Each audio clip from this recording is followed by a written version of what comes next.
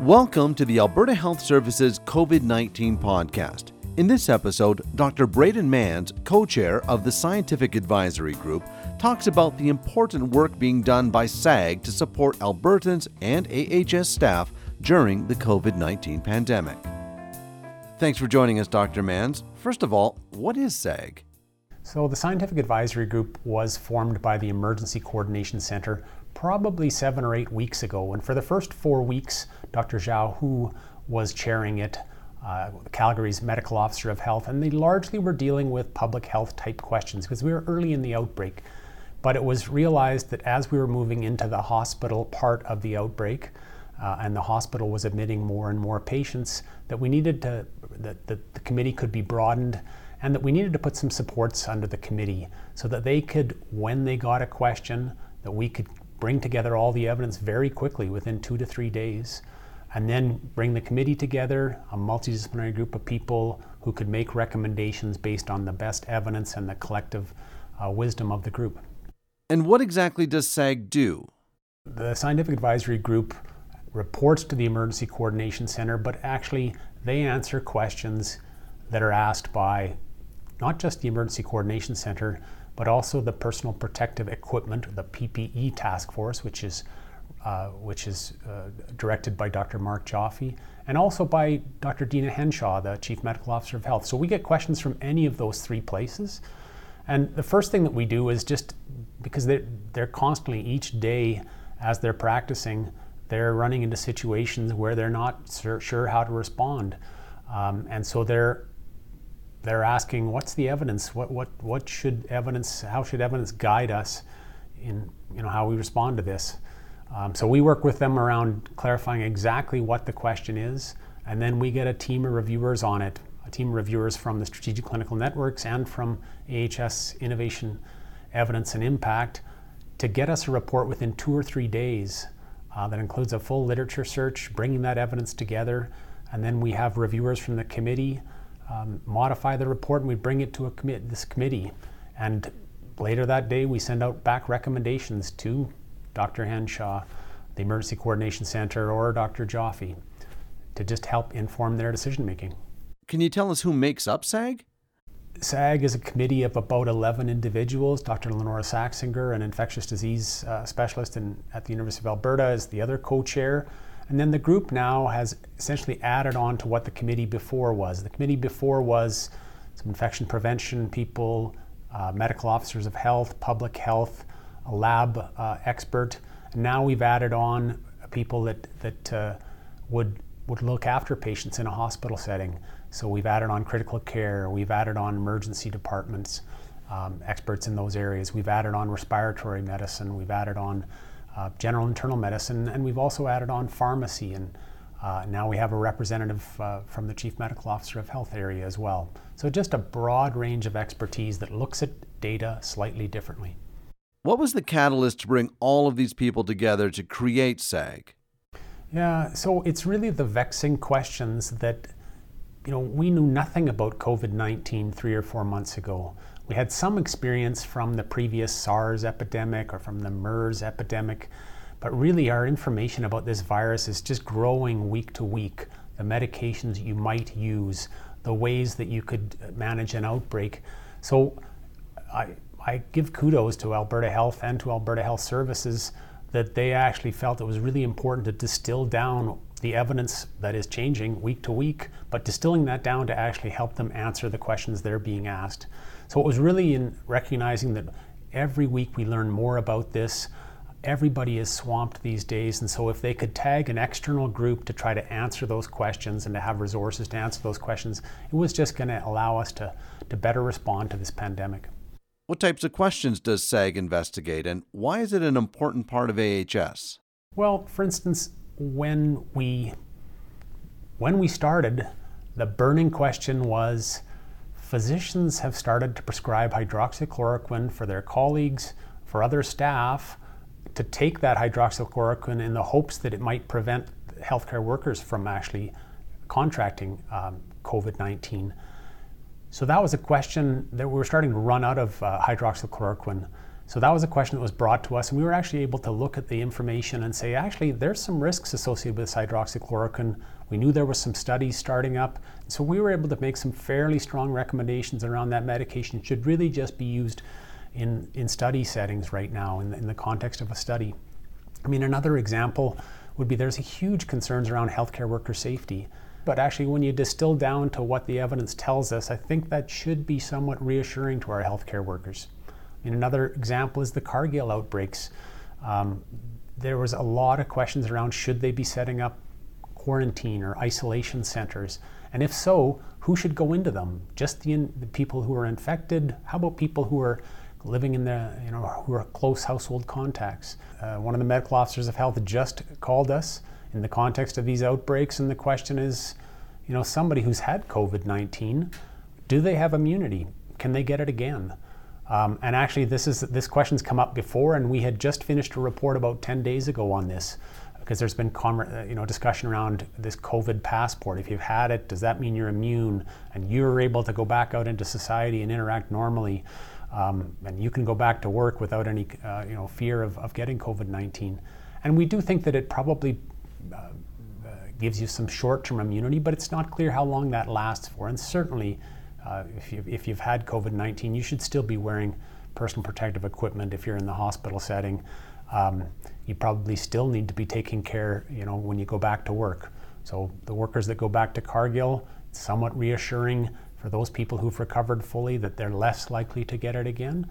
So it's really rewarding to get a question that's really important to people and to be able to answer it really quickly to inform, how they move forward. So how does the work SAG is involved with fit into AHS's overall COVID-19 planning and strategy? SAG is sort of brought in by the groups that are making the decisions to advise them.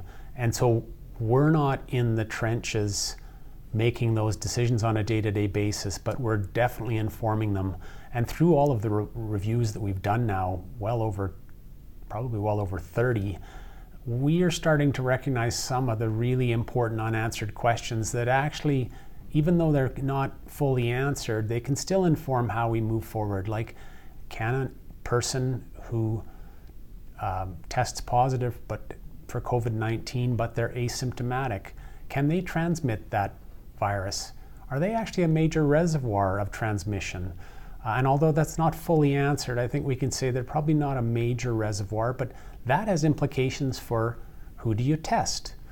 If you're positive but you have no symptoms, how do we deal with those people? Should we be wearing full personal protective equipment? Healthcare workers rightly are concerned about their safety. So how do we deal with healthcare worker safety and using personal protective equipment when we're not certain if somebody's got COVID-19? They haven't been tested, they're low risk, but of course, viruses can present in strange ways. So we've been able to just inform the response sitting as an independent group. At the end of the day, what is the SAG team hoping to find out? We're not doing research per se. We're combing through all of the research that's been done, trying to find the best answer to inform the question that was asked. So we pull together information from media sources. We pull together information from old studies.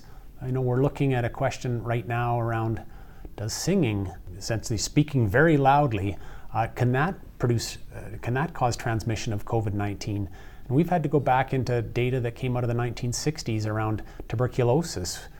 Has been felt to be transmitted through singing. There's case reports of that. So we're not just pulling information from the usual published sources. We're looking at information that are called preprints. So an article's been submitted to a journal. It hasn't been reviewed yet, but it gets put up online.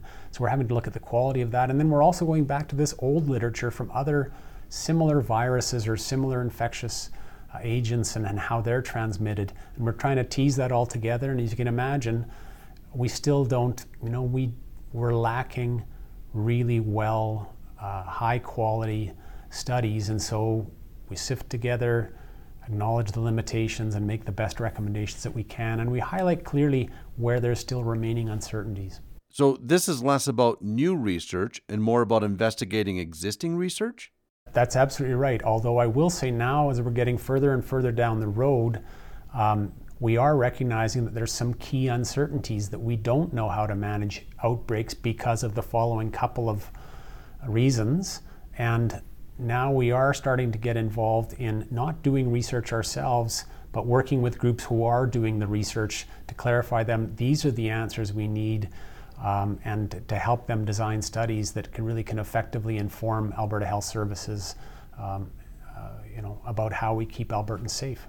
Is SAG doing this work autonomously, or given that this is a pandemic, is there collaboration with other similar groups across the country or around the world?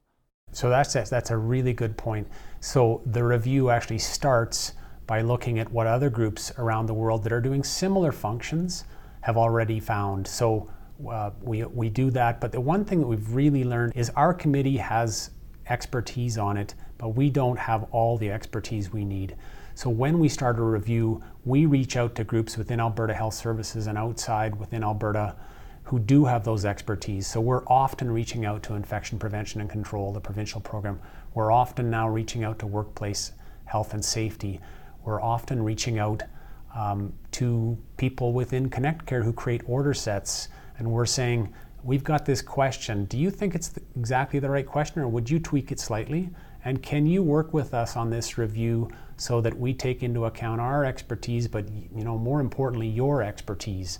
And that also helps us when we're making recommendations to ensure that our recommendations actually align with the other provincial programs like Infection Prevention and Control, to make sure that we're coming up with one consistent message.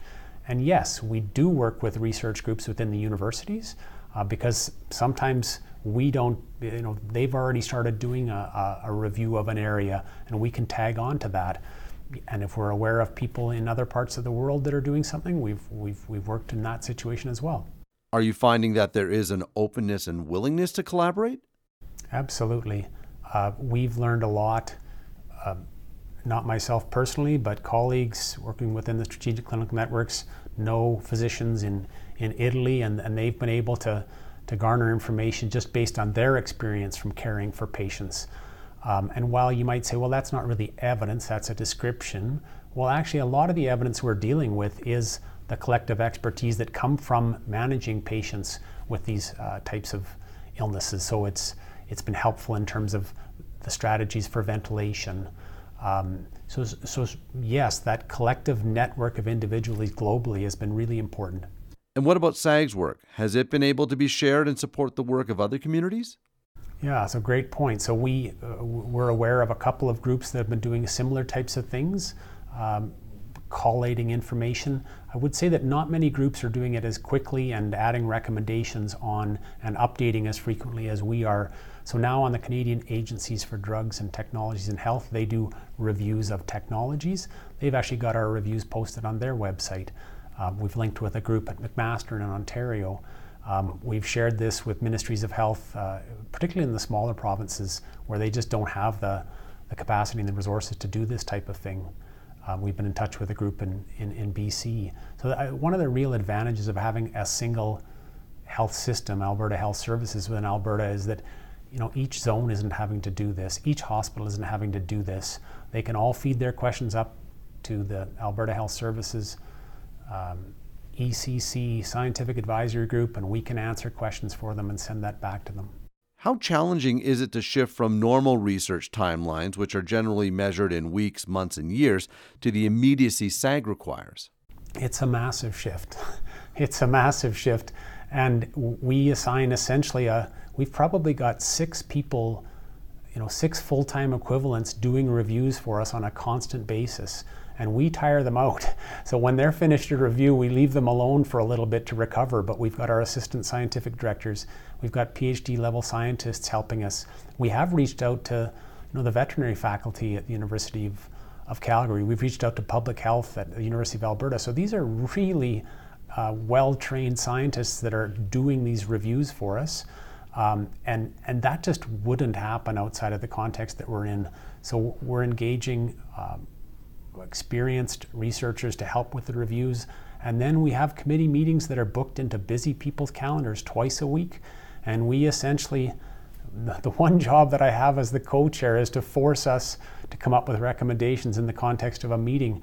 We often come to close consensus, can't quite get there, so we send out a survey and a vote later on that night.